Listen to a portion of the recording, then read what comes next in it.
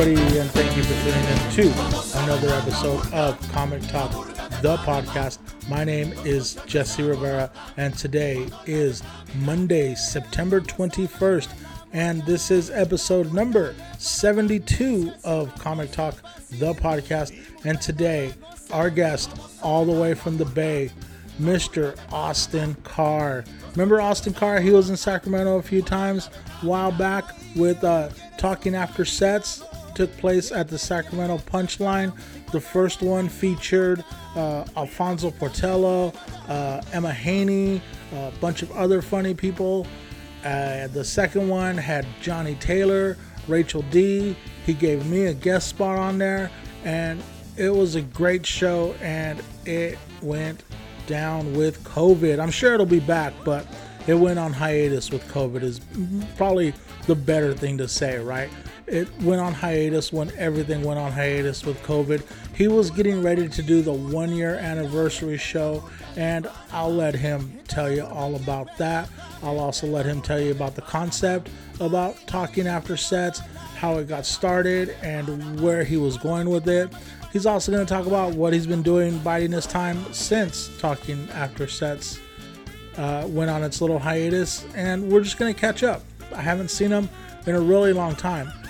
He gave me a guest spot, I want to say it was probably January, February, and he comes up a day or two before and starts canvassing the city, putting flyers out, grassroots movement type stuff, just putting tickets in people's hands. And we hit a bunch of open mics one night. Him, myself, and Carolyn Martin hung out one night, hitting up mics and getting some good street food. We had a good old time. He's a good dude, and I really enjoyed catching up with Austin Carr on this past Saturday morning via Zoom. I just want to talk about in the weeks to come. This next week, we're going to have Jessica Roberts. Or is it Jessica Eagleson now? I'm not sure what last name she goes by. Local comic Jessica Roberts is going to be on the show. The week after that, I am going back to my roots. I'm going back to Bakersfield via Zoom. I'm not going back there until Christmas, I think. But via Zoom, I will have Deidre Patrick of DD Fine Arts.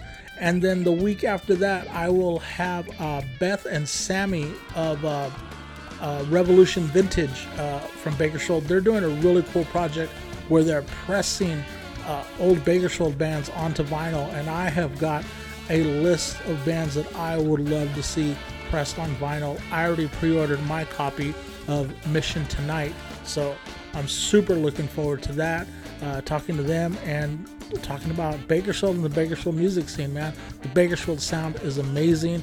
Very proud of that town that I come from. And even though I don't go back as often as I should, I still fondly remember how many great nights of music I got to witness in Bakersfield and when I go back. So, enough about that. That's what's coming up in the future. Today is now. This is now. This is episode 72. This is Austin Carr.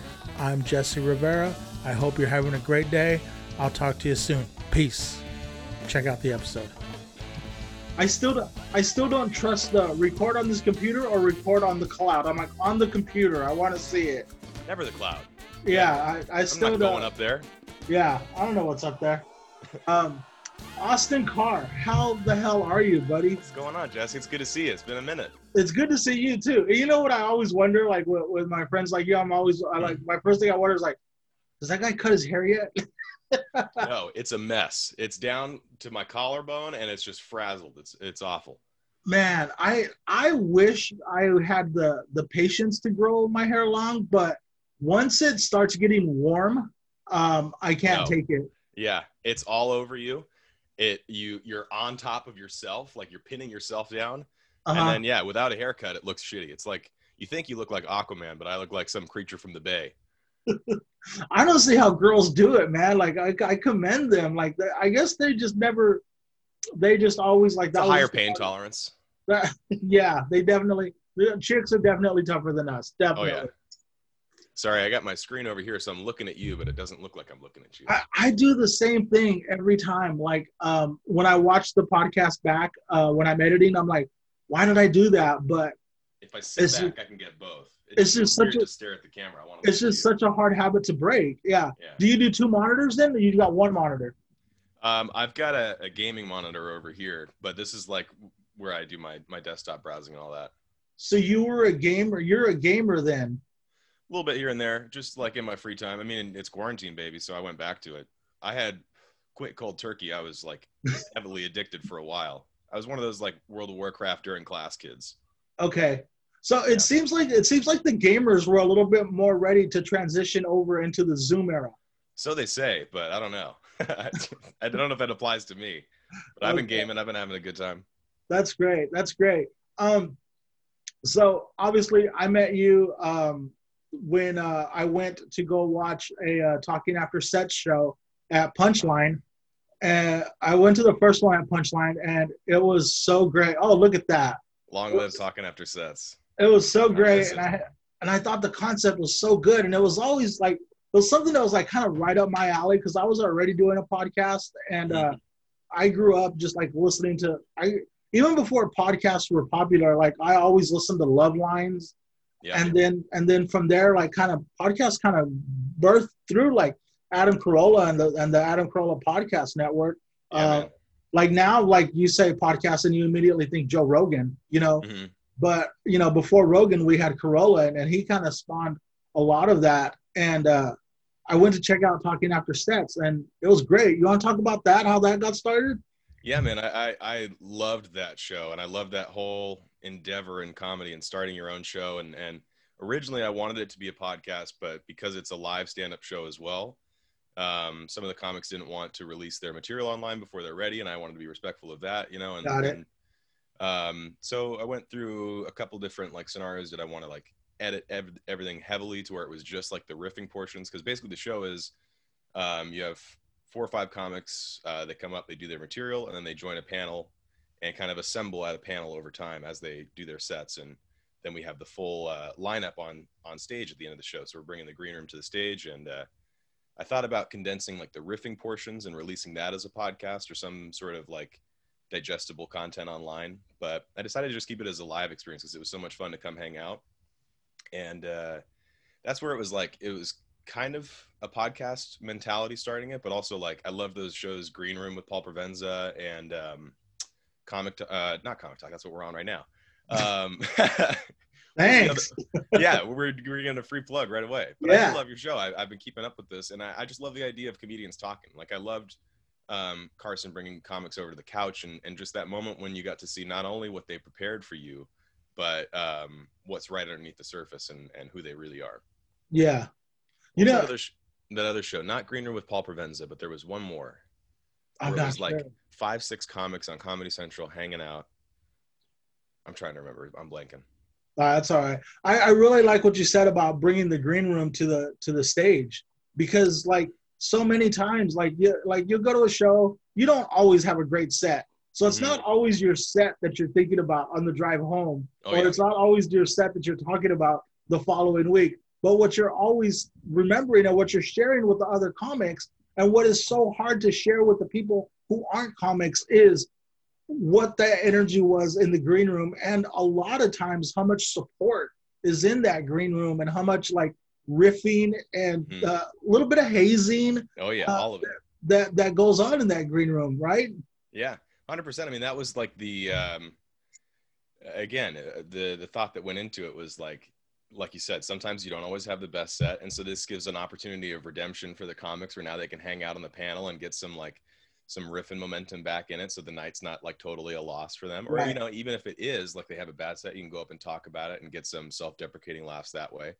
But it also is more like if you do well, so many times like you go out and you see a show and there's like, who was that comic they were so funny and now they're gone. And rather than them being gone in the back of the room, now they're on stage for the rest of the show. And after the next set, they might have an opportunity to chime back in and give the audience a little more. So it's just trying to deepen that connection. That's very true, right? Like, especially like comics that go up early in the night, you kind of forget about them. By the time the headliner comes, the headliner just comes out and just kills. And it's like, you forget about the opener that got like 7 minutes or 5 minutes. But that is great. And you brought up something too that me being an older guy and having grown up watching Johnny Carson is that, you know, whenever you see these interviews, there's a Jerry Seinfeld doc called Standing Up. Mm-hmm. And they spend a lot of time talking about what it was like the first time Johnny brought them back to the couch, talking about Johnny Carson, because it wasn't guaranteed that you were going to get called back to the couch. It's like every comic that went out there, right? Yeah. Oh, and can you imagine that feeling of going up and just giving it your all and then not getting the couch? Right. And like going up, like being like the second or third time on Carson and not getting the couch. Yeah. There's a great scene in that documentary where they each go, all of them immediately will tell you exactly when it was that Johnny invited them back to the couch and what it meant to them. And you can see like the what, you got called back to the couch your first time, or like, I never got called back to the couch, you know? I've never been. Yeah. Yeah. It's great. You know what was amazing too about Talking After Sets? It seemed to get traction right away. Like, or did it take a while and I just noticed it when it got traction? How did it, how quickly did you go from concept to punchline? We had, I had one year of doing that show, and I was about to get to the 1 year anniversary. It was going to be on March 29th, right when everything shut down. The first show was March 31st of 2019, and we did that one at Cobb's. And it was really just, I asked the GM for a rental agreement. I asked if I could, you can do that at any club. You can go and rent out the club for a night. And you have to pitch them, at most clubs, you have to pitch them on the concept of the show and justify that it's going to be worth their time to rent it out to you. And for whatever reason, after that first show, it seemed like it made sense. The comics really enjoyed it. I loved it. The people in the audience enjoyed it. And so it just seemed like something that people wanted more of. Mm-hmm. And because we had done that first one at Cobb's and the Live Nation umbrella, it was easy enough to get over to Sacramento Punchline. The biggest concern with that is like being a San Francisco comic. I didn't know if I had like people that would show up in Sacramento. Mm-hmm. It's like just far enough away. But I would go out like 4 or 5 days before the show and just like grassroots case the area with a bunch of flyers and go to Starbucks and talk to all the baristas or whatever and hand out, just try to get the word going. I remember I would like a couple of times I would go to a drive-through and buy the person's coffee behind me and be like, yo, give him a ticket. I have no idea if that worked. But it's innovative and it's old school and it definitely is grassroots. We got the word out and we had some fun. We had some people that showed up and we had a good time at SAC. Yeah, and I will definitely vouch for you coming out early and promoting, because we hung out one night. We hit mics. Yeah, we hit some mics. Was it the night after or the night before? I don't even remember, but I think it was the night right before. Yeah, we hit a bunch of mics, and I went and got myself very humbled at Touch of Class Playmakers. Me too, dude. It was not the warm up that you always want, which is But maybe it's the warm-up we needed. Yeah, exactly. This game, we all bleed in this game. Yeah, definitely. Comedy is the great equalizer. It's the great ego death. Yeah, I love going to Touch a Class, not because I do great there, but because I love the realness of that audience, man. That's like a showtime at the Apollo. Yeah, I mean that's one of those things where they're going to let you know how you're doing. Yeah, I like that.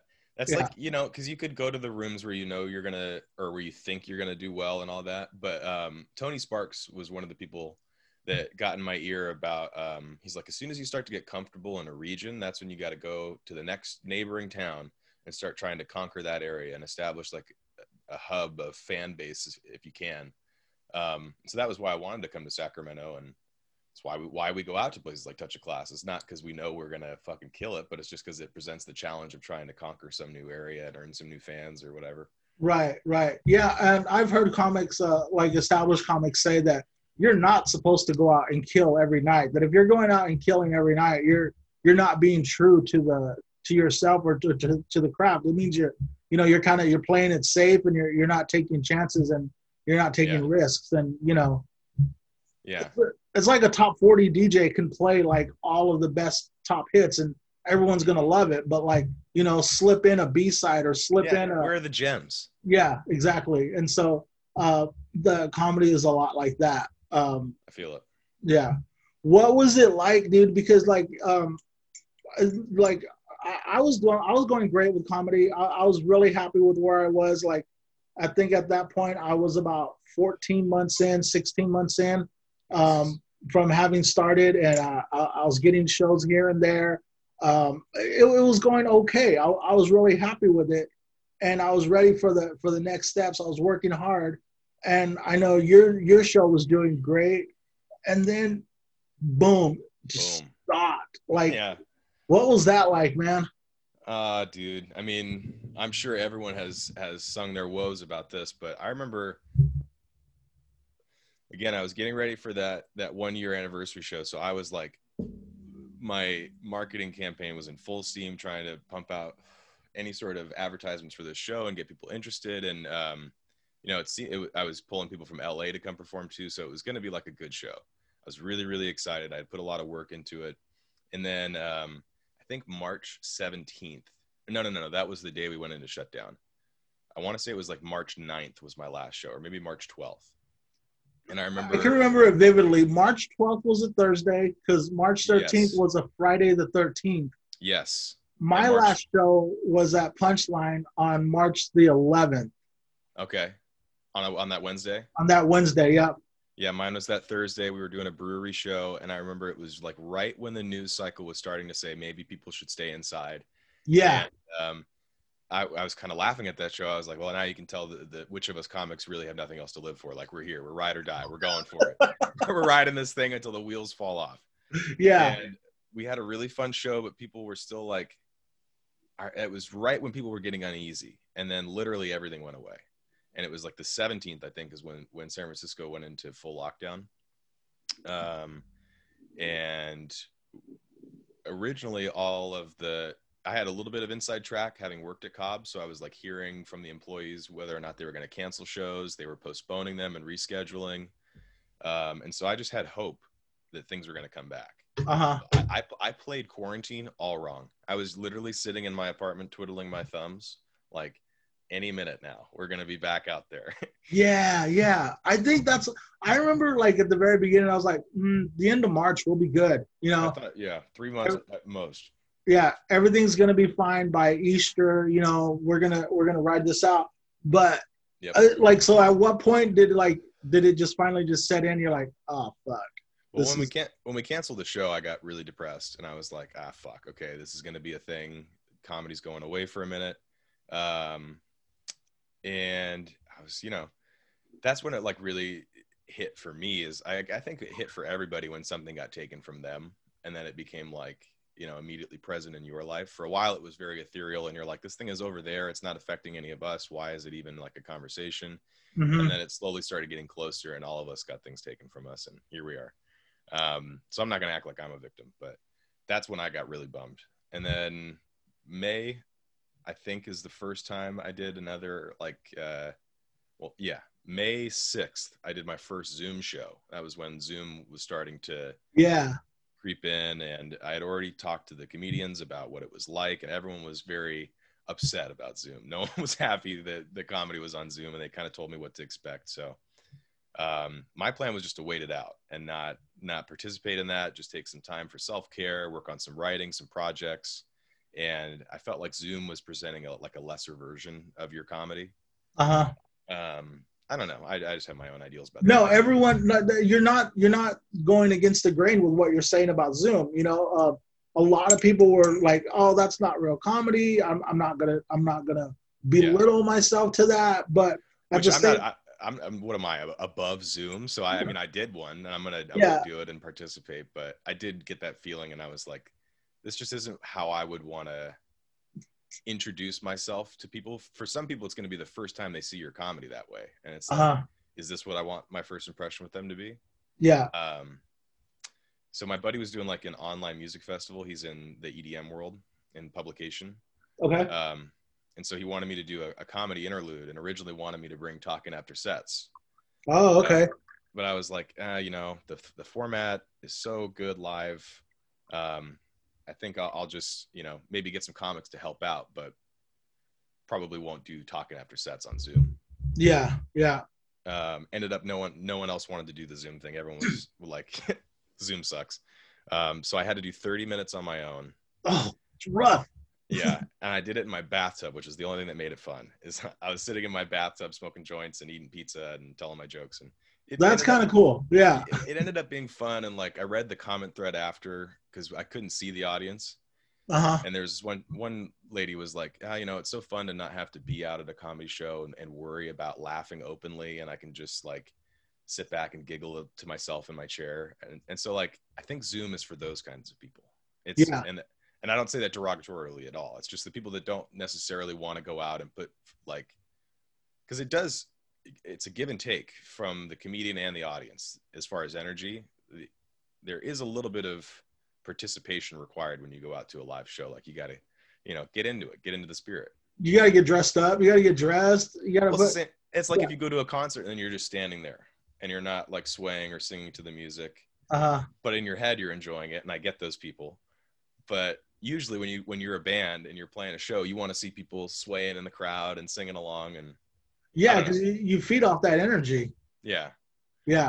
So that was my experience with Zoom. I did it as a favor for a friend, and also just to I wanted to firsthand experience it, but I was one and done.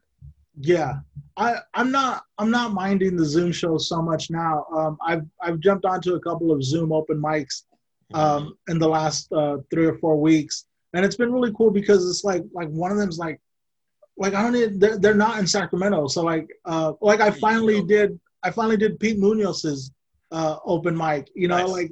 like that was something that like I never would have done because it's like on a Monday night, or you can sign up for Flappers in LA, or there's a guy in Austin, Texas that's running some virtual comedy show with VR headsets. So like you can perform all over the country now virtually. So I don't know. There's definitely pros and cons, and there's a whole it gets better campaign for Zoom where people are like, the longer it really does get better, and you start working on your material.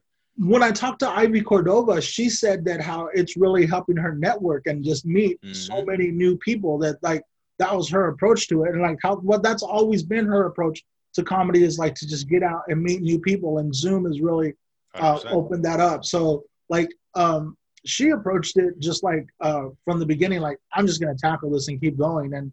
And I think watching her really made me want to be okay, I think I could do a couple of these. But what I was looking at your Instagram earlier today, I watched this really great video of you playing with this new, what's your new toy that you were playing with? I got an auto-tune. I was having a good ass time with that. That was again, I think, around April, May, when I had done that Zoom show. Yeah, so it must have been May that I got that thing. I had done the Zoom show. I was pretty sure I wasn't going to do any more online comedy, but I was trying to think of just ways that I could have fun riffing at home and stay sharp and keep generating content on my own while I'm writing. And I just happened to buy this auto-tune on Amazon for $60 and plugged it in and was having a good time with it. Yeah, dude, it does all kinds of crazy stuff. I was cracking up at the when you started doing the voice of the what they do to the voice when it's somebody when they conceal their identity. Yes. Yeah. So that now I just want to make one of those clips where I'm blacked out and it doesn't show my face or my name, and I'm just speaking into the microphone like this and giving my testimony. Maybe it should be I should have plugged it in for this. Yeah. Well, I have it right here. Hold on. Do you mind? No, go ahead. Let's see where we're at on here. Share screen or share this screen. You can see it, right?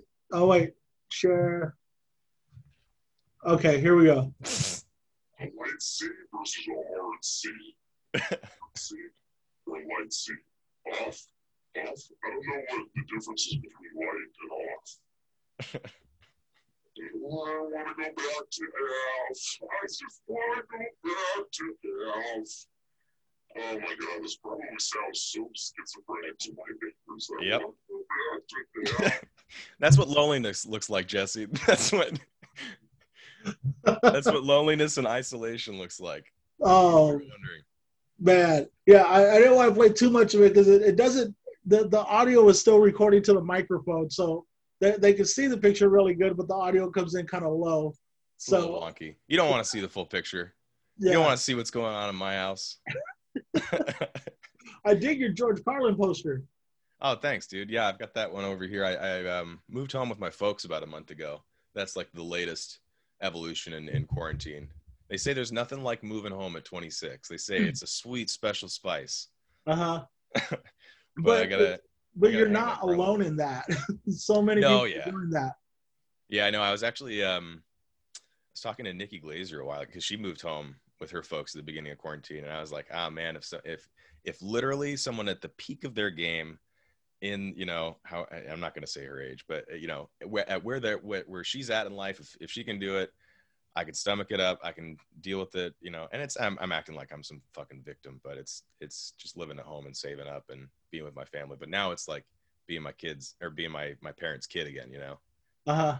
And coming up for dinner every night and being accountable. And are you excited about like certain dinners that your mom's preparing? Oh, dude, don't get me wrong. I am gaining weight rapidly being home. All right. I love it, but I have to, you know, treat that with the appropriate respect. I can only come up like 2-3 times for dinners. Then I'm like, guys, I'm gaining too much weight.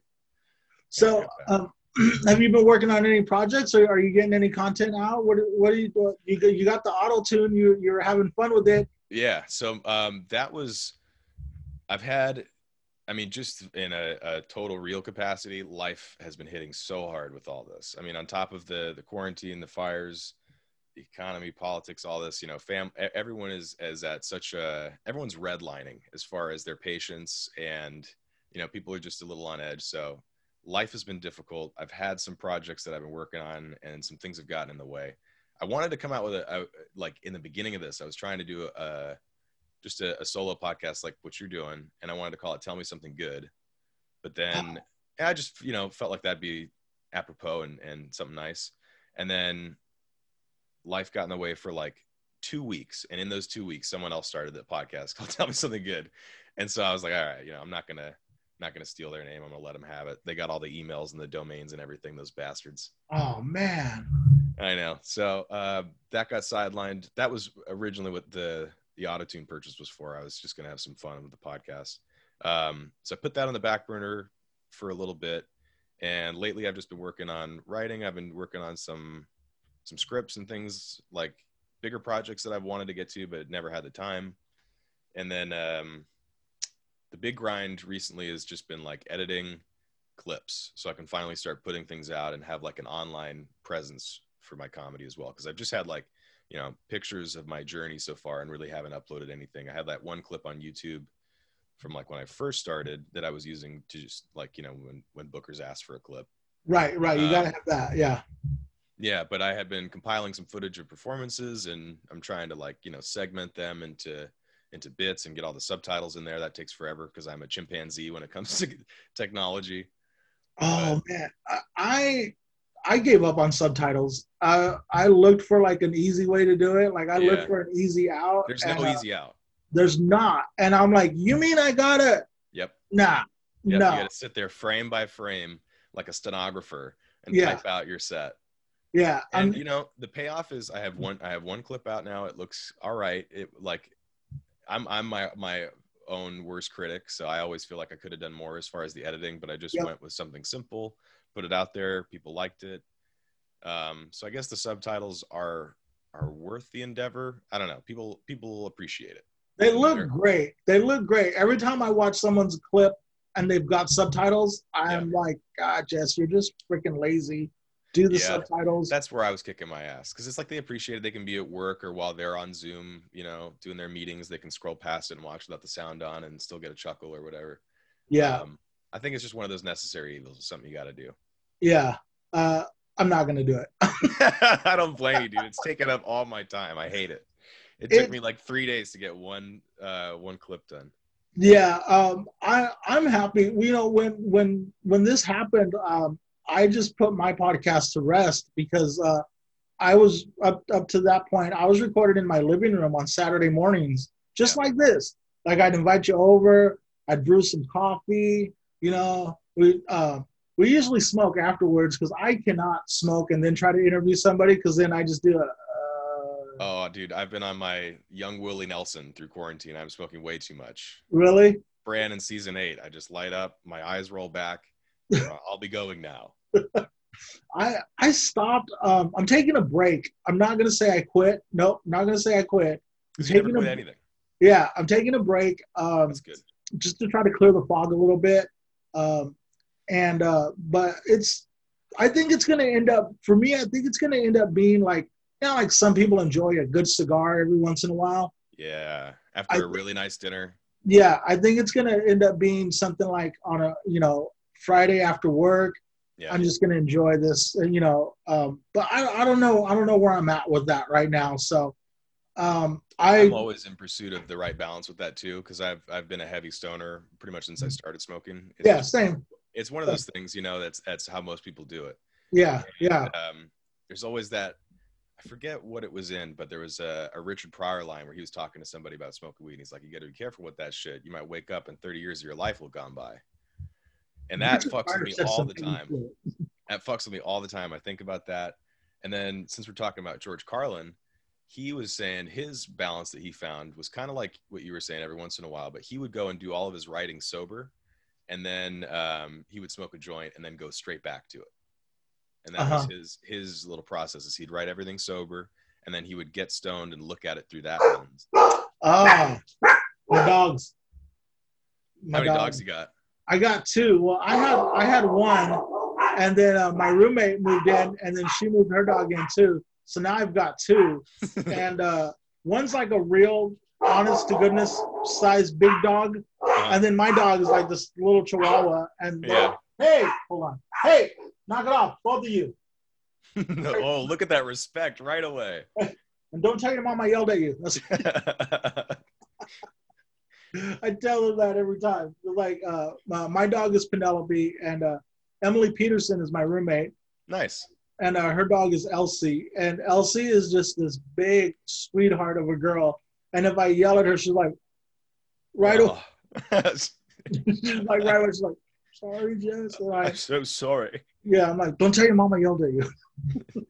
All right.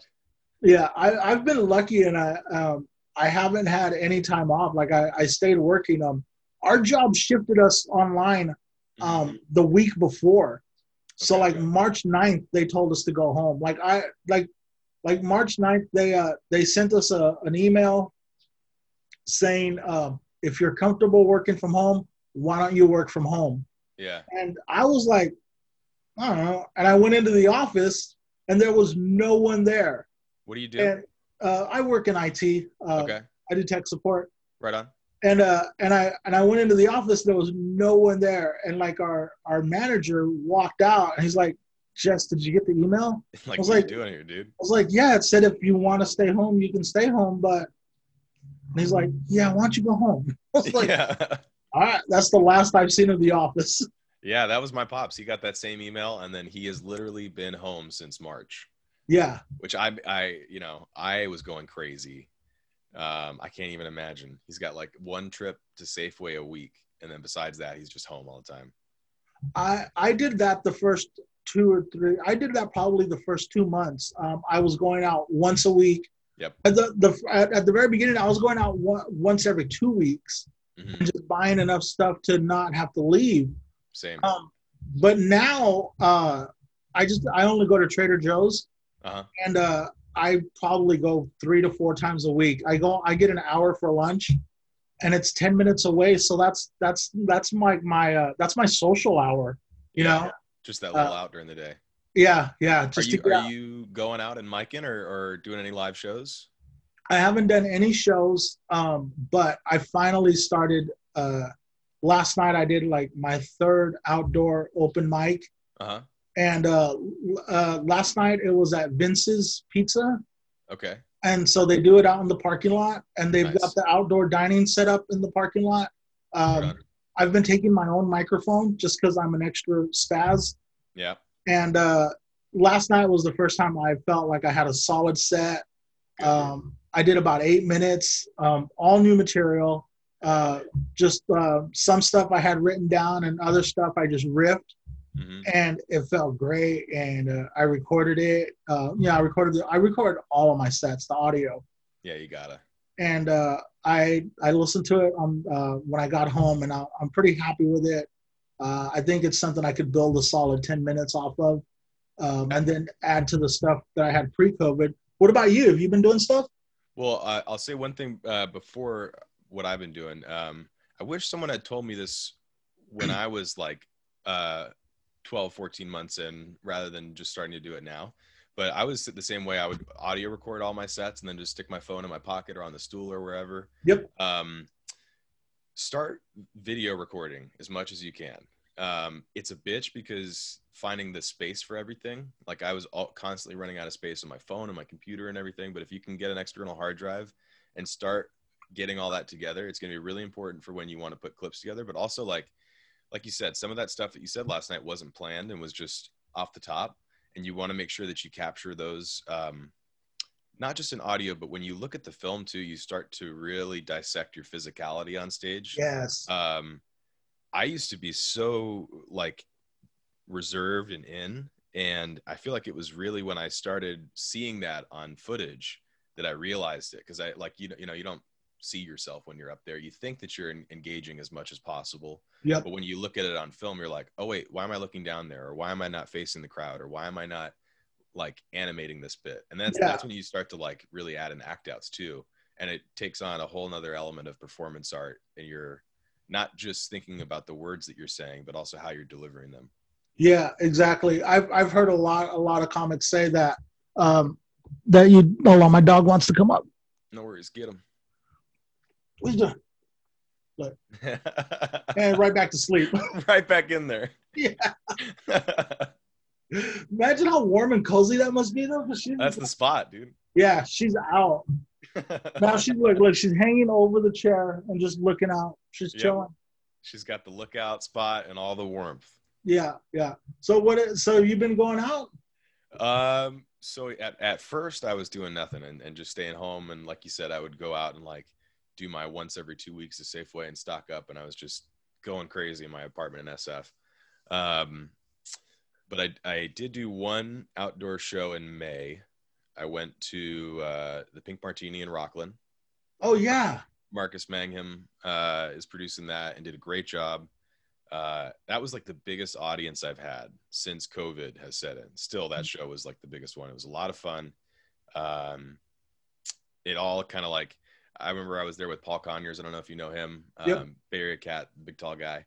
And we were both so fucking nervous because we were like, man, it's been like 90 days. Do I remember any of my, like, I remember it was so cute and adorable that it was only 90 days back then. But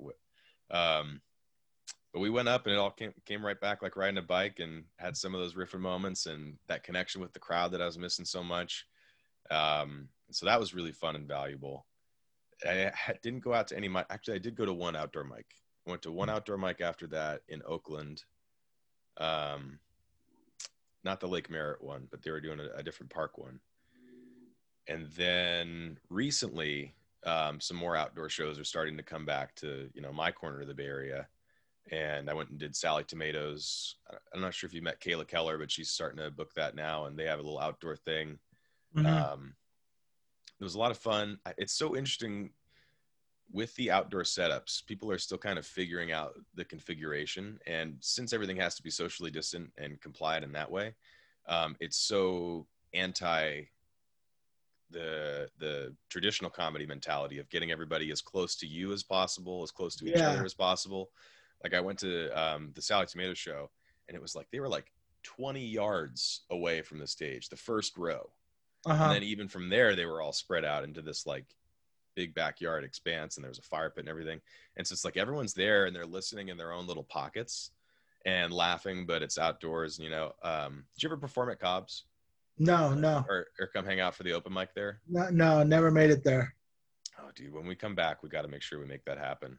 Because that room was really fun, but also really brutal. It was another one of those rooms where you don't always like, if it's a packed out show, you're gonna crush. Like you hope you're gonna crush, but if it's like kind of spattering attendance and not full, you will feel it because it's like deep and tall and cavernous. You just feel the jokes drop. Oh yeah.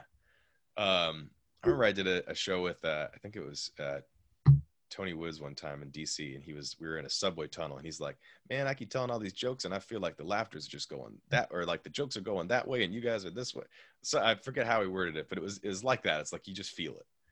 And that's kind of like what some outdoor shows are like now. The acoustics are a little off, the people are a little far away, and they're used to watching their TVs, so they're not like audibly engaging as much. But I did Janesh and Marty's show in San Francisco last night, and we discovered that people are like really hungry for crowd work right now. We think that was like our way of cracking the case of post-quarantine live comedy. When people are returning, they're used to sitting and listening and watching like they're watching the TV. Yeah. If you kind of play with them and ruffle them up with crowd work, they start to engage a little more. And I think that's what people are hungry for anywhere, because they're there for the same reason we are. They just want to interact with some people. That you bring up a really good point. Last night at the open mic, our buddy Danny D, she did I think she did about 10 minutes, but like 7 of it was crowd work.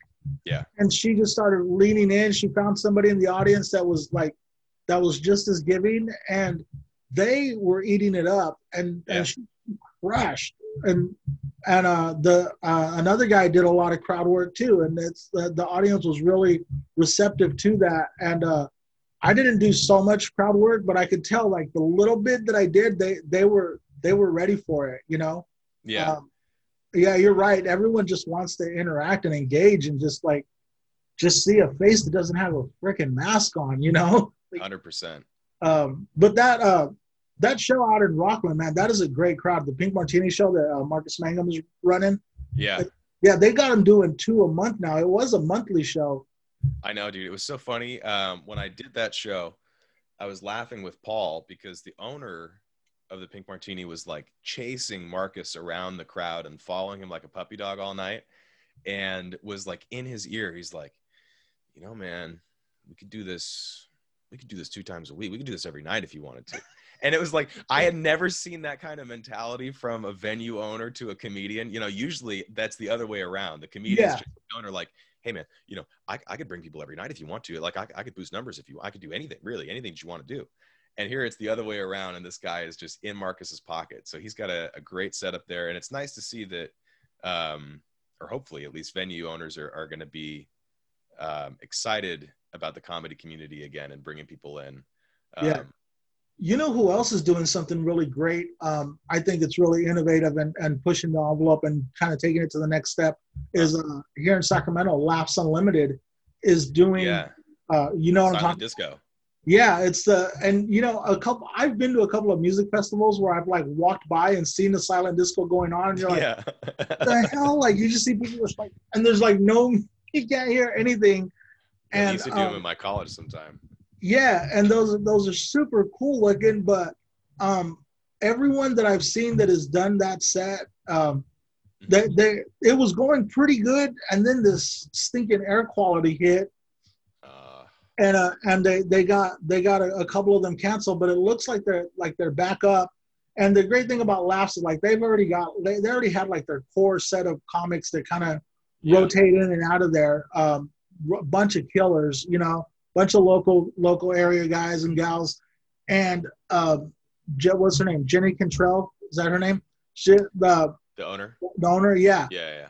That I really admire that next step they took to not only take it outside, which is what everyone has been told to do, is to take it outside, but to adapt and find a way. So my hat's off to the Pink Martini and the Laughs Unlimited for finding new ways. Well, what's interesting is that I think it's going to be a lot of these privately owned businesses and clubs that are going to be for better or for worse, they're going to have the burden of being the first movers in all this and bringing comedy back.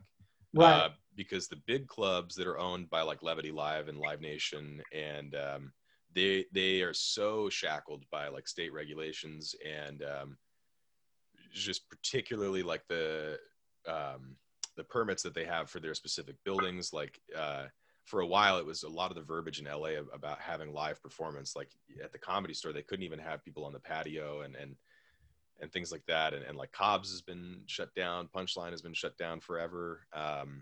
So these bigger clubs are kind of just in limbo. And meanwhile, we get people like Jenny at Laughs. And I don't know if you've been seeing this guy starting a club in Alameda. No.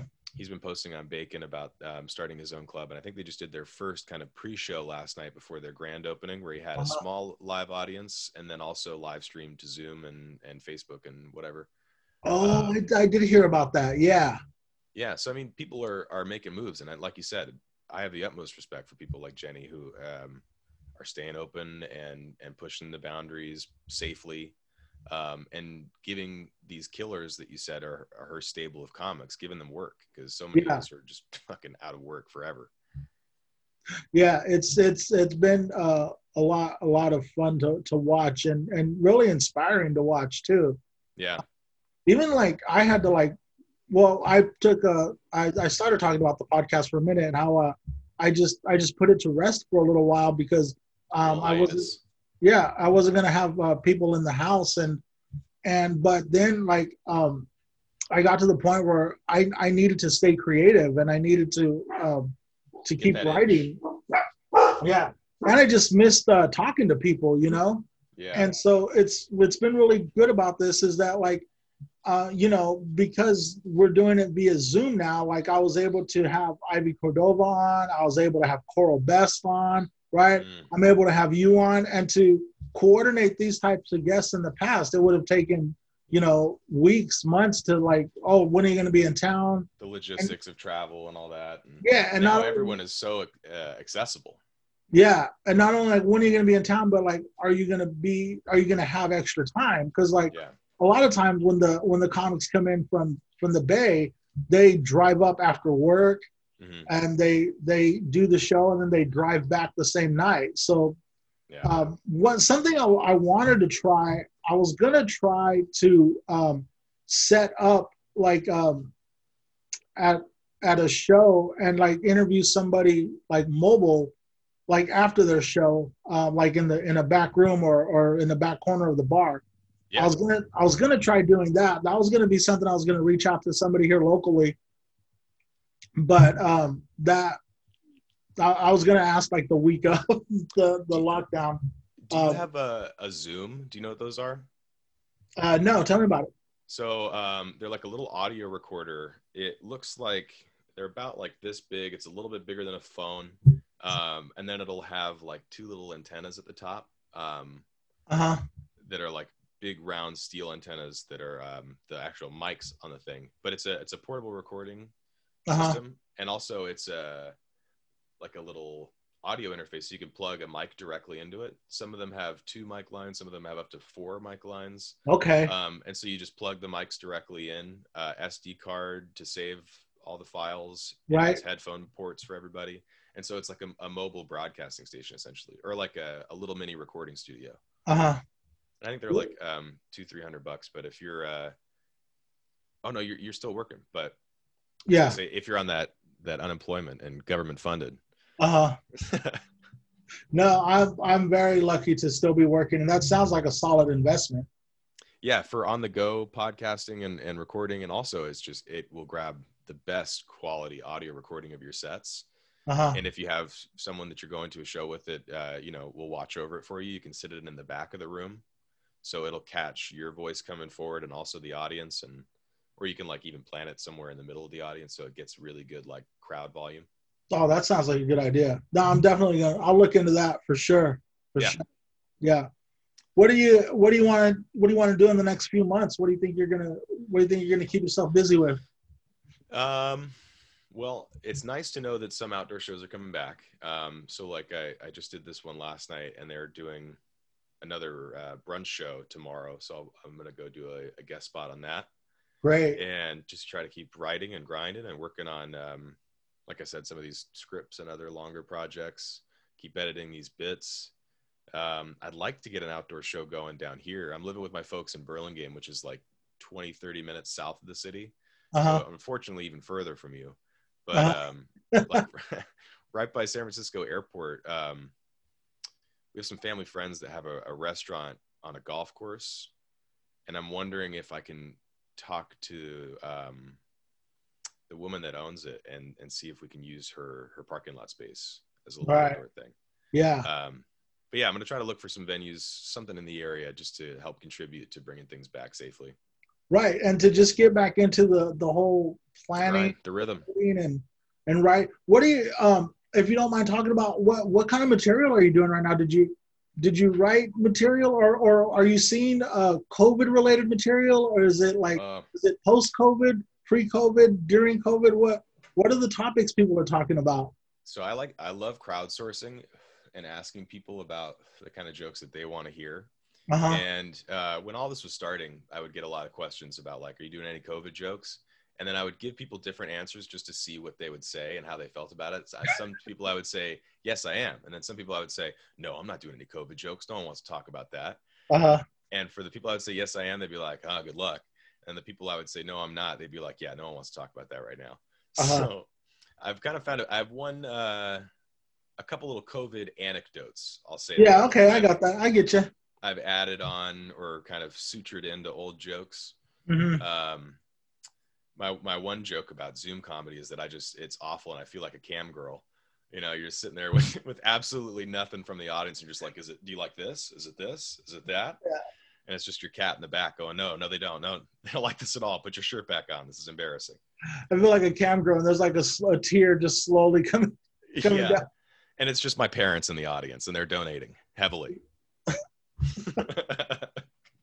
I'm doing a little bit of COVID humor and kind of just like timely stuff, but definitely I've always stayed away from politics and all of that stuff because, man, you want to divide a room real quick. Just do. Oh, I know. That was when I went up did that Pink Martini show. It was right in the midst of all the riots, and you know, I'm not a particular fan of Trump myself. Uh-huh. So I was gonna go out and do some Trump bashing, some good old Trump bashing, and had some fun jokes. And I thank God I asked the people beforehand. I was like, how are we politically? Are we Trump people? And everyone's like, yeah. And I was like, all right, well, fucking. You're all, yeah. Yeah. Time for a different joke. Where are my weed people at? Who's smoking weed tonight? Yeah, you could always win an audience over with weed jokes, man. Everyone, like, you find some closet weed smokers in every audience, you know. Yeah, I don't even want to touch all the politics right now. I do too much debating and you know, all that at home, trying to work on everybody here. Yeah. And it really wasn't until last night actually at the show. You know James Moira? No. He's a very, very funny Bay Area cat. He was actually the last person passed by the San Francisco Punchline before it closed down. Oh, wow. I mean, I'm not sure it's officially closed down, but I mean, since it closed its doors for COVID. Right. But he was headlining the show last night and had some very funny Joe Biden bits. And that was like the first time I had been in the back of my mind thinking, maybe I could get a little bit political and talk about it just because the characters are so funny and it's just such an absurd state of things. But I don't know. I think Biden is a much safer target than Trump. Yeah. But then it's like you don't want to lend any credence or give the enemy any, you know. I don't know. I'm not gonna. I think at this point, people are pretty much have made up their mind, like which way they're voting or which way they're gonna go. So I don't know. But yeah, I just stay away from it. I like to educate myself politically and stay informed. But when it comes to comedy, it just in my gut, I have this feeling that no one wants to get their political ideas or opinions from a 26-year-old stoner.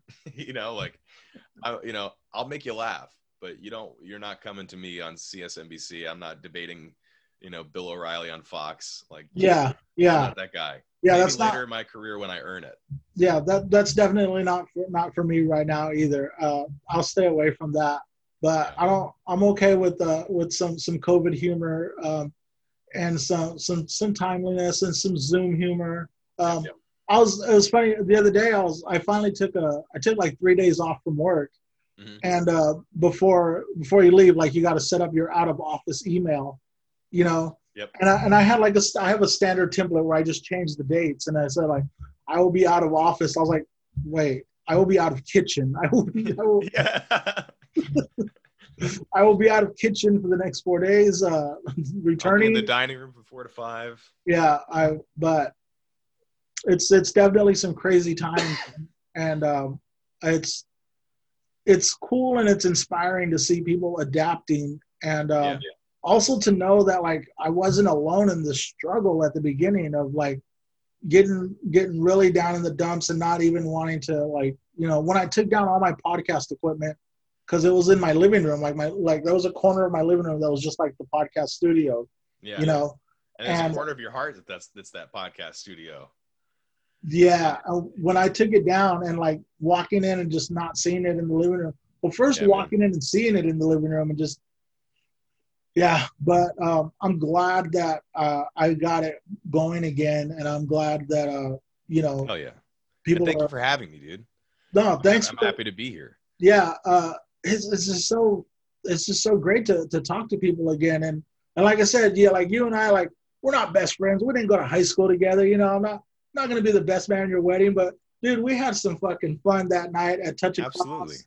And we hit talking after sets and having you on, and this is you know, the comedy community. This is how we all come together by staying in touch and checking on each other. And I appreciate you checking in with me.